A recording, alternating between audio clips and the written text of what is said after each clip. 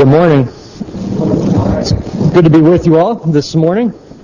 In case you missed Jim's introduction earlier, my name is Jeff Lee. I'm the campus pastor for RUF at the University of South Florida, and it's a privilege to be with you this morning to be able to share with you and open God's Word together with you this morning. I do want to before we get into the passage this morning, I want to thank you for your support, for your prayers, for your partnership in the gospel. Many of you may not realize, maybe you do, that we're one of your supported missionaries at USF, and it's a privilege to know that you stand behind us and that you're sending us to the campus at USF. And so we truly do thank you. And one of the things that is sort of a surprise to me in this role as an RUF campus minister that I was not aware of whenever I first walked into this position is I keep using the word privilege, but it really is the privilege that we have of really being able to form friendships with the broader presbytery, with the churches in our region. And we certainly consider you all our friends and our family, truly in Christ, but truly because of your partnership with us at USF. And so it's a joy to get emails from you, to know that you're praying for us, to be able to have a relationship with you. And so I do thank you for that. Many of you prepared meals for us over the years for our students and for outreach events. And so this is also my plug that in the future there'll be more opportunities for us as we reach students for you to be alongside us, not just financially, but truly to be on the ground in a way that you can actually help us reach students at USF. So it is good to be with you this morning. If you'll turn in your copy of God's Word to Luke chapter 24, we're going to be reading verses 13 through 35 together. You can see the title of the sermon this morning is A Passion for Christ. If I could add one thing to that, I would say the title, probably more appropriate, should be A Passion for Christ and His Word. And you'll see why I add that, hopefully by the end of this morning's sermon. The two obviously go hand in hand, but we'll be considering a passion for Christ and His Word from Luke chapter 24, verses 13 through 35. So I'll begin reading here in verse 13. That very day, two of them were going to a village named Emmaus, about 7 miles from Jerusalem. They were talking with each other about all these things that had happened. While they were talking and discussing together, Jesus Himself drew near and went with them. But their eyes were kept from recognizing Him. And He said to them, "What is this conversation that you are holding with each other as you walk?" And they stood still, looking sad. Then one of them, named Cleopas, answered him, "Are you the only visitor to Jerusalem who does not know the things that have happened here in these days?" And He said to them, "What things?" And they said to Him, "Concerning Jesus of Nazareth, a man who was a prophet, mighty indeed in word before God and all the people, and how our chief priests and rulers delivered Him up to be condemned to death and crucified Him. For we had hoped that He was the one to redeem Israel. Yes, and besides all this, it is now the third day since these things have happened. Moreover, some women of our company amazed us. They were at the tomb early in the morning, and when they did not find His body, they came back saying that they'd even seen a vision of angels who said that He was alive. Some of those who were with us went to the tomb and found it just as the women had said, but Him they did not see." And He said to them, "O foolish ones, and slow of heart to believe all that the prophets have spoken. Was it not necessary that the Christ should suffer these things and enter into His glory? And beginning with Moses and all the prophets, He interpreted to them in all the Scriptures the things concerning Himself." So they drew near to the village to which they were going. He acted as if He were going farther, but they urged Him strongly, saying, "Stay with us, for it is toward evening, and the day is now far spent." So He went in to stay with them. When He was at table with them, He took the bread and blessed and broke it and gave it to them. And their eyes were opened, and they recognized Him. And He vanished from their sight. They said to each other, "Did not our hearts burn within while He talked to us on the road, while He opened to us the Scriptures?" And they rose that same hour and returned to Jerusalem. And they found the 11 and those who were with them gathered together, saying, "The Lord has risen indeed and has appeared to Simon." And then they told what had happened on the road and how He was known to them in the breaking of the bread. Let's pray. Our Lord and our God, we gather this morning reminded from Your Word that truly Your power is made perfect in weakness. That in our greatest wisdom, even your folly, exceeds that. God, we pray in the foolishness of preaching this morning that you will truly condescend to us by the power of your Spirit, that you will give us eyes to see and hearts to understand. Father, we pray that you will be our teacher, and that we will see Christ high and lifted up this morning, and that you will guide us into all truth. We pray this in Jesus' name. Amen.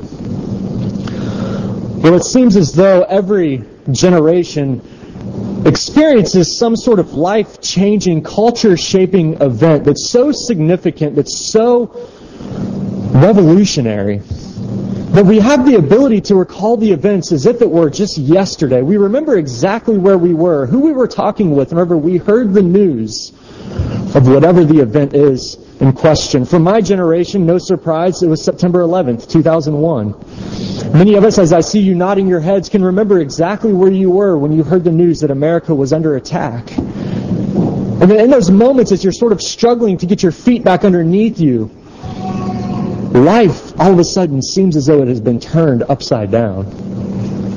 What seemed right now seemed wrong. What seemed pure now seems defiled. What was once hopeful has now become hopeless. In my parents' generation, I never understood this until 9/11. In my parents' generation, I heard them talking of the story of when JFK was assassinated.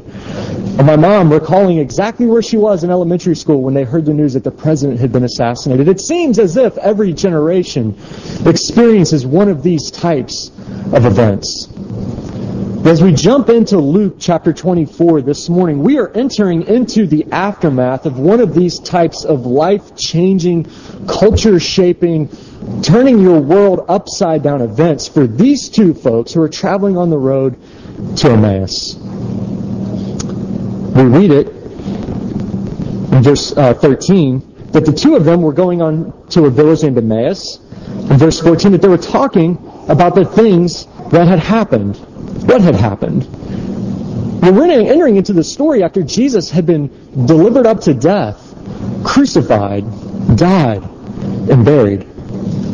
And the temptation for us as we gather here this morning, we know the rest of the story. We are Christians who have been to Easter and we've heard the story time and time again. We know how it's going to end. But I want to encourage you this morning to sort of put yourself in the shoes of these two travelers who don't know what's happening and who don't know what's going on. They're sort of in that moment of just receiving the news, of trying to figure out what is going on. And they're probably traveling home to their home in Emmaus. Leaving Jerusalem, leaving in some ways, it seems as if they're leaving their faith behind and going home. What I want you to see this morning as we study Luke chapter 24, is that we'll see this morning is that God's Word strengthens our feeble faith by taking us straight to Jesus. God's Word strengthens our feeble faith by taking us straight to Jesus. That's what Luke 24 is going to show us this morning. And so as we jump in, I want you to see first that our feeble faith is often born out of false expectations. A feeble faith, a weak faith, a faith that is faltering, that's on the verge of giving up, is often born out of the reality of false hopes and false expectations. I'm going to ask you this morning if you've ever had that experience, to know what it's like to have your faith shaken to the core, to begin to question whether the truths of God's Word are real in your life, or maybe in the life of a loved one. You're starting to the doubts that you're battling are starting to swirl underneath the surface. It's not an uncommon conversation for me to have with students on a college campus. It's one of the great privileges, but it's also one of the great challenges for students who are struggling and wrestling with their faith. And to realize that even in that struggle, they're coming out of a great lineage of folks in God's Word who have struggled and had doubts in their own faith as well. And that's where these two are, in this moment on their way to Emmaus, struggling and questioning their faith. And they're coming so because of a sense of false expectations. But consider for a moment what we know from these two this morning as we read it, even in verse 19. Putting ourselves in their shoes, we can see that they knew firsthand Jesus Christ. We read in verse 19 that they said to him concerning Jesus of Nazareth, a man who is a prophet. mighty in deed and word before God and all the people. It seems as if they know Jesus firsthand from his word and his deed. I wonder if they sat underneath Jesus teaching and preaching. Maybe they were there at the Sermon on the Mount when they heard that famous sermon that Jesus preached. Whenever the crowds gathered to hear Jesus expound from the law of the Old Testament, and the people left that day and they were amazed at his teaching because he taught as one who had authority, not like the teachers of the law, but as one who had authority. These two on the road had heard Jesus preach. They sat under his teaching. They say that he's a man mighty indeed. They had seen the miracles. They had watched him heal the lepers, to open the ears of the deaf. Maybe, we're speculating, maybe they were there that day among the 5,000 when Jesus broke those loaves of bread and the fish and fed such a multitude of people.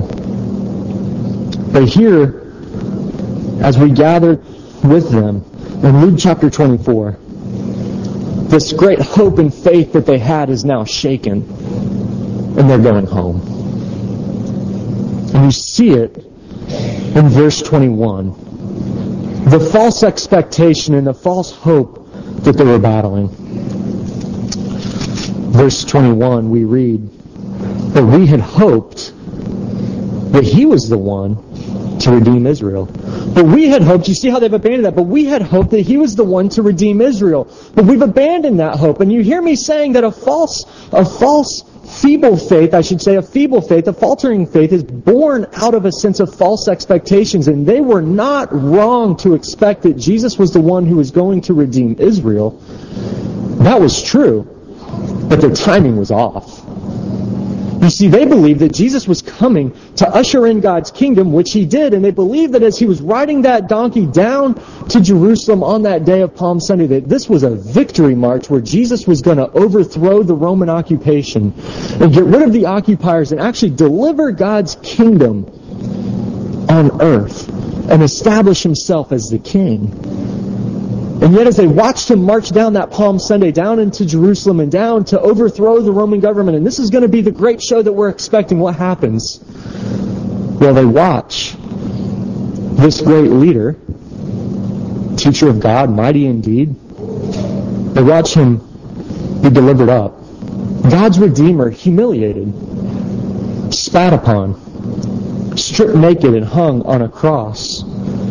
Here's God's beloved Son betrayed by an angry mob. Here's God in the flesh hanging on a cross. And we have to remember that the hanging on a cross wasn't just humiliating enough, embarrassing way to die, but it was actually the mark of being accursed by God.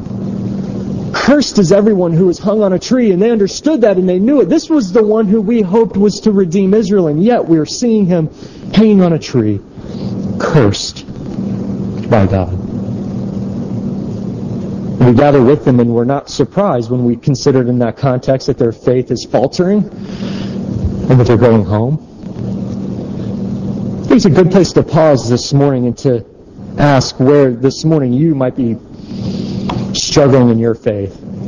In a room this size, I know it's easy. I see it on the college campus so often. It's easy to sort of put on the face and come to church and shake the hands and do the deal, when internally questions might be swirling and doubts seem to be ruling the day. And often, I would argue that it's when the hope of our hearts, our faith in Christ, our hope of our hearts and the reality of our lives fail to meet up. There's such a difference between what we're hoping God will do and the reality of our lives. They're failing to meet, that our doubts begin to take root. Maybe it's the discouraging situation at work as you've prayed and you've asked and you're hoping that God will show up, and you're going day in and day out and dealing with the same discouragement. It's the financial struggles, as we've heard the prayer so often, that many of us battle. Maybe it's the same sin and temptation that you thought would have long been dead by this point, and it's still the battle rages. So I think of family members, it might be discouragement with children, your children's lifestyle. Children, it might be your disappointment with your parents' failure to understand at whatever point where the reality of our lives fails to match with the hope that we have in Christ. There's the danger of doubt taking hold. And yet it's at this point, in the depths of darkness, that Jesus enters into the story of these two. And their feeble faith is buoyed by God's Word. That's the second thing I want you to see this morning. Their feeble faith, their struggling faith, their doubting faith is buoyed, it's held up. It's strengthened by God's Word. I love how Jesus enters this story. Right? They're walking down the road. They're on their way home. And in some sense, there's this miracle going on where Jesus walks up next to them. And in verse 16, we're told that their eyes were kept from not recognizing him. They don't know who they're with. They don't know who's talking to them. And Jesus, as he so often does, asks a question. What are you guys talking about? He knows what's going on. This would be like somebody walking up to you after 9/11. Hey, what are you guys talking about? What's a terrorist? What's a hijacker? You'd be like, where have you been? And that's exactly their question to Jesus. They literally stop in their tracks, and you can see that Luke describes them as being still looking sad. As they stand still, they're looking sad. One of them, named Cleopas, verse 18, says, "Are you the only visitor to Jerusalem who does not know the things that have happened in these days?" And Jesus answers their question with another question. Verse 19, what things? Getting them to expose the doubts of their hearts. We further see how much they're doubting. Even in verse 22, it's a little bit obscure in the English, but moreover, they say in verse 22, some women of our company amazed us. The Greek word for amazed is existemi. It's the word from where we get ecstatic. Something that's almost unbelievable. They've come to us with this amazing story. They claim that Jesus' body has disappeared and that angels have even visited him. You can hear the doubt in their hearts and in their mind. And what does Jesus do? Verse 25, he breaks into the story, and he said to them, "O foolish ones, slow of heart to believe all that the prophets have spoken. Was it not necessary that the Christ should suffer these things and enter into his glory?" Verse 27, and beginning with Moses and all the prophets, he interpreted to them in all the scriptures the things concerning himself. Notice twice in those three verses, Jesus is directing them to the scriptures and saying, you should have understood. Verse 25, he refers to the prophets of the Old Testament. And in verse 27, he's referring again to Moses and the prophets, which is a code word for saying the whole Old Testament. He stops them in the middle of the road and carries out an impromptu Bible study and interprets to them in all the scriptures the things concerning himself. Now, listen closely. This is the turning point. This is where the rubber meets the road. And it's really sort of surprising when you think about what Jesus is doing. Let me ask you this. What would be the greatest proof? What would be the greatest proof to you that Christianity is true? That all of God's Word is true and accurate and reliable? What would be the greatest proof? You see, I think at this moment, if I were Jesus, this is where I would undo the little blindness miracle and say, ta-da, it's me, it's Jesus, I'm standing right before you. I know you're sad, I know you're doubting, but look, it's me. Touch the scars. That's not what he does. He carries out a Bible study. Right in the moment of the road, he takes them to God's Word. You see, there's a danger in our lives. I struggle with it in my own life. I see our students struggle with it on the college campus, and it's the danger of believing that somehow another experience will somehow strengthen my faith. There's nothing wrong with experiences. There's nothing wrong with conferences or mission trips. What I mean by that is I hear students say something like, I went on this mission trip this summer and it was great, and what I think I really need is I think I need another missions trip. I need another spiritual high. I need another mountaintop experience, and there's nothing wrong with the missions trips and the conferences and the ability to be sustained in those times. But there's a backhanded argument throughout the Scripture that God's Word triumphs over our experiences. Jesus takes them to God's Word, and this isn't the only place where we see this. If you have a moment, flipping your Bible over to 2 Peter chapter 1. 2 Peter chapter 1. I'm going to quote to you a couple of verses from the New Testament, but this is one that's lengthy enough that I want to take you there for you to see it for yourself. This is sort of Peter looking back on his experience of living with Jesus, doing ministry and life with Jesus. And he assures us that we have something even more certain. In verse 1 of 2 Peter, in verse 16, Peter tells us, "We did not follow cleverly devised myths when we made known to you the power and coming of our Lord Jesus Christ, but we were eyewitnesses of his majesty." Speaking of the Mount of Transfiguration, verse 17, he says, "For when he received honor and glory from God the Father, and the voice was borne to him by the majestic glory, 'This is my beloved Son, with whom I am well pleased,' we ourselves heard this very voice borne from heaven, for we were with him on the holy mountain." Experience? He says, yes, we had it. We were there. And notice what he says in verse 19. "And we have the prophetic word more fully confirmed, to which you will do well to pay attention, as to a lamp shining in a dark place until the day dawns and the morning star rises in your heart." He says we have the prophetic word made more certain. Yes, we had this experience, but it only confirms with more certainty the prophetic word of the Old Testament. In Luke chapter 16, Jesus tells the parable of the rich man and Lazarus, who die and are taken into eternity. Lazarus is taken into Abraham's bosom, where he's comforted in heaven, and the rich man is sent into hell. And in hell, he pleads with Abraham. He says, "Abraham, can you please send someone back to warn my brothers? Send someone back to warn my brothers that this is a really true reality." And what does Abraham say in response? He says, "They have Moses and the prophets. They have Moses and the prophets. Let them hear them." And the rich man's response, "Well, yeah, but if you could send back Lazarus, if they saw somebody from the dead return, then they would really believe." And what does Abraham respond? "If they don't hear Moses and the prophets, neither will they be convinced that someone should rise from the dead." Throughout the Scriptures, we hear this warning and this encouragement for us to continue to go back to God's Word and to see that in God's Word, we have a prophetic word more fully certain that in the day of doubt and struggle, in the day of unbelief, what we need is God's Word. What we need is God's Word to continually sustain us and to strengthen us and to bolster our faith day in and day out. Yes, the conferences are great. Yes, the mission trip experiences are amazing. But at the end of the day, we have God's Word, and that's all we need. Now, the objection at this point might be, well, if we have God's Word and it's so clear, how come so many don't just hear and understand? And this is where we would say the doctrine of sin has affected our hearing. But it takes the ears of faith, it takes the spiritual eyes to hear and to see and to understand, to plead and to pray with our unbelieving friends and neighbors that they would hear and understand. I don't know if you remember this story from a few years ago. A group of psychologists cooked up this idea where they talked to one of the world's greatest violinists, a guy named Josh Bell, and asked him, they said, here's our experiment. We want you to go and play in one of the subways. I think it was in Washington, D.C.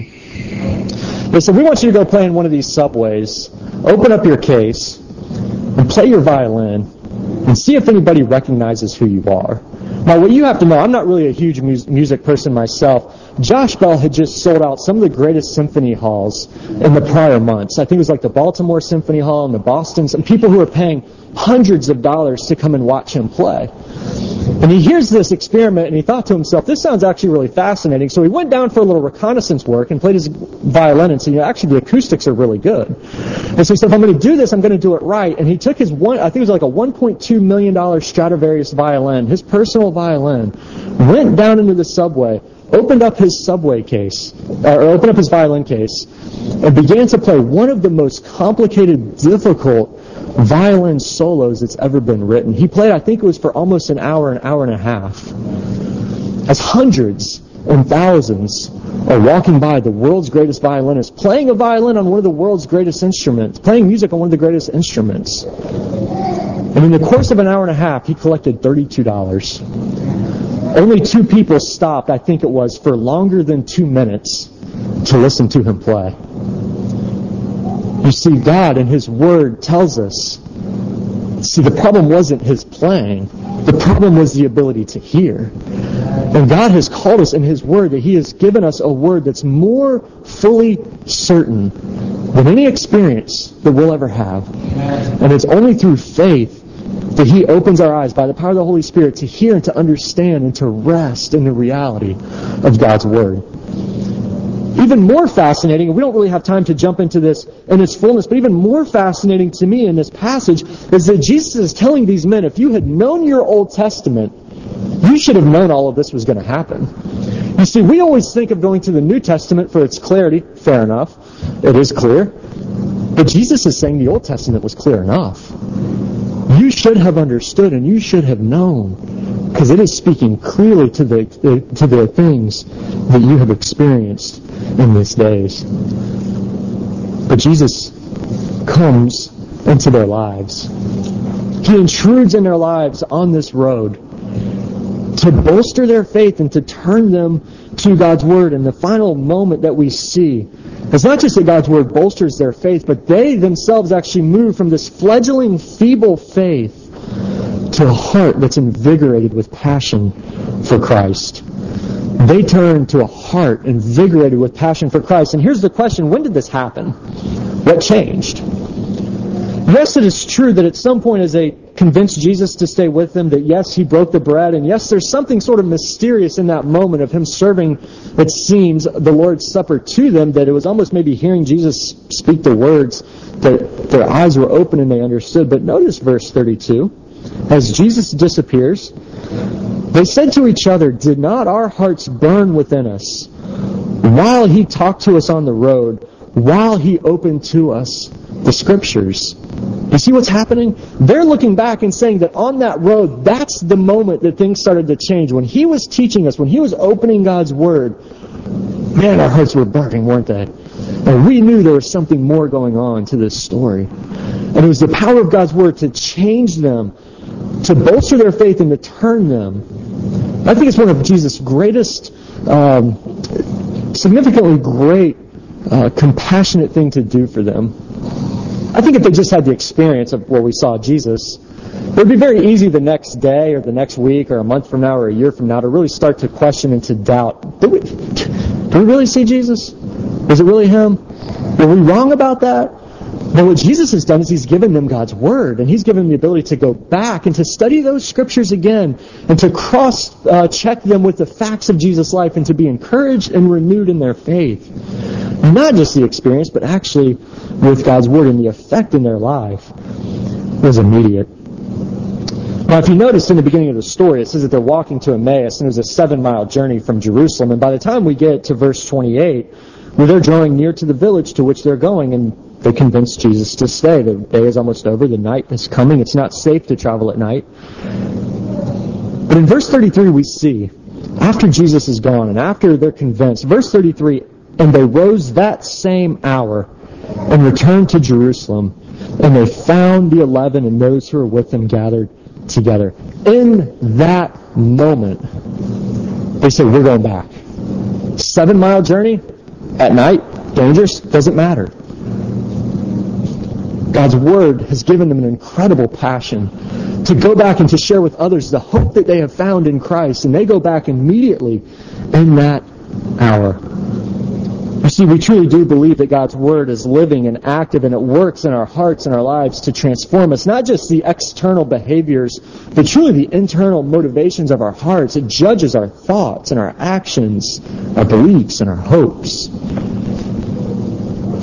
In her book, The Secret Thoughts of an Unlikely Convert, if you haven't read that book, you need to. The Secret Thoughts of an Unlikely Convert. It's written by a lady by the name of Rosaria Butterfield. She was a professor at Syracuse, one of the leading researchers in the field of gay and lesbian theory. She herself was a self-proclaimed leftist lesbian until she was confronted by a pastor and started to study God's Word. And in her book, The Secret Thoughts of an Unlikely Convert, she tells her story of converting from unbelief to faith in Christ, from unbelief to faith in Christ. And she asks the question, how did the Lord heal me? How did the Lord heal me?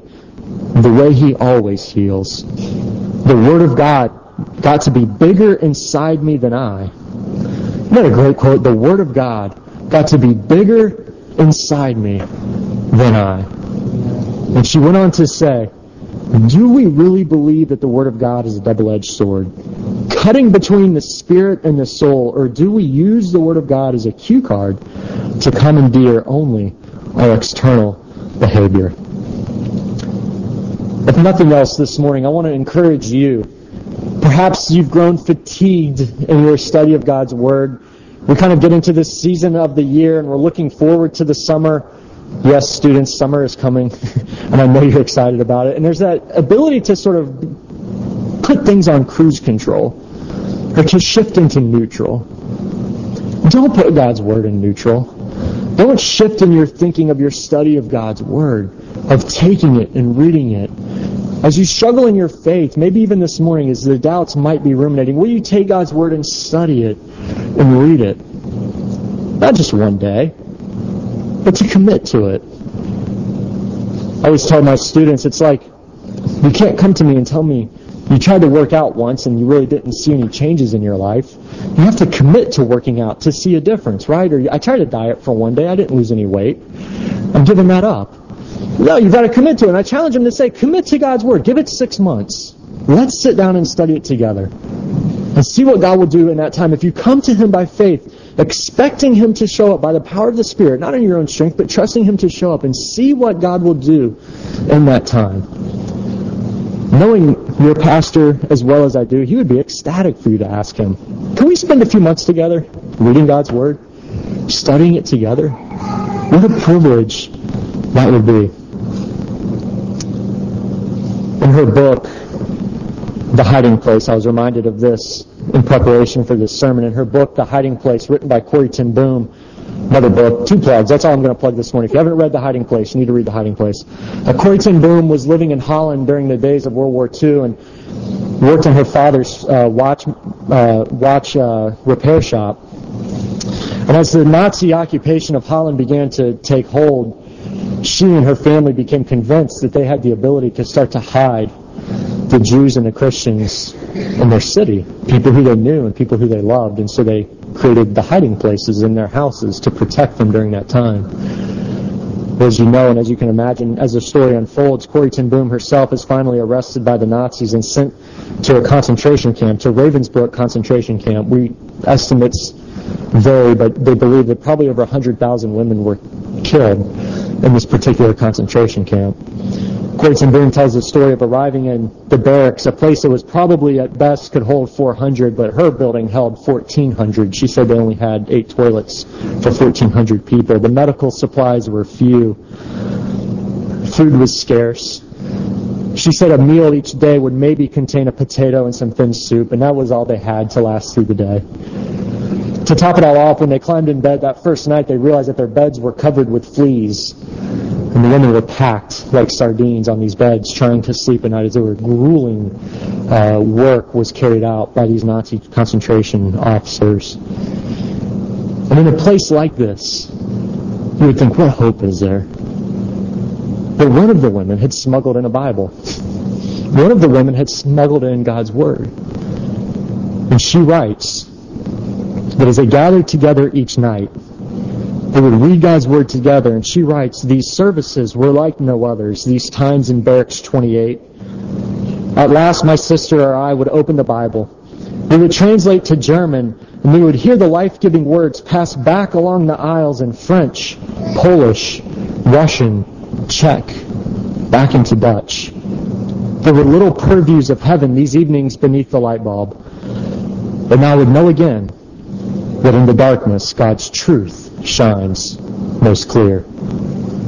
Brothers, I want to encourage you this morning, my friends, as we struggle in the darkness of our lives, truly Luke 24 is pointing us to see that God's truth, His Word, shines most clear, even in the darkness of our lives. Let me pray for us. Our Lord and our God, we do gather this morning, and we are thankful that you have not left us or abandoned us or forsaken us. Truly, you have indwelt your people with your Spirit. And even so, Father, truly you have given us your Word. God, we pray that we will do well to pay attention to your Word, to take it and own it, to place our faith in Christ as it points us to Him. God, I pray for those this morning who might be weary in their faith, struggling to hang on, that you will bolster them and encourage them. For whatever season of life that we find ourselves, God, we trust that you will meet us, even where we are this morning. We pray this in Christ's name. Amen.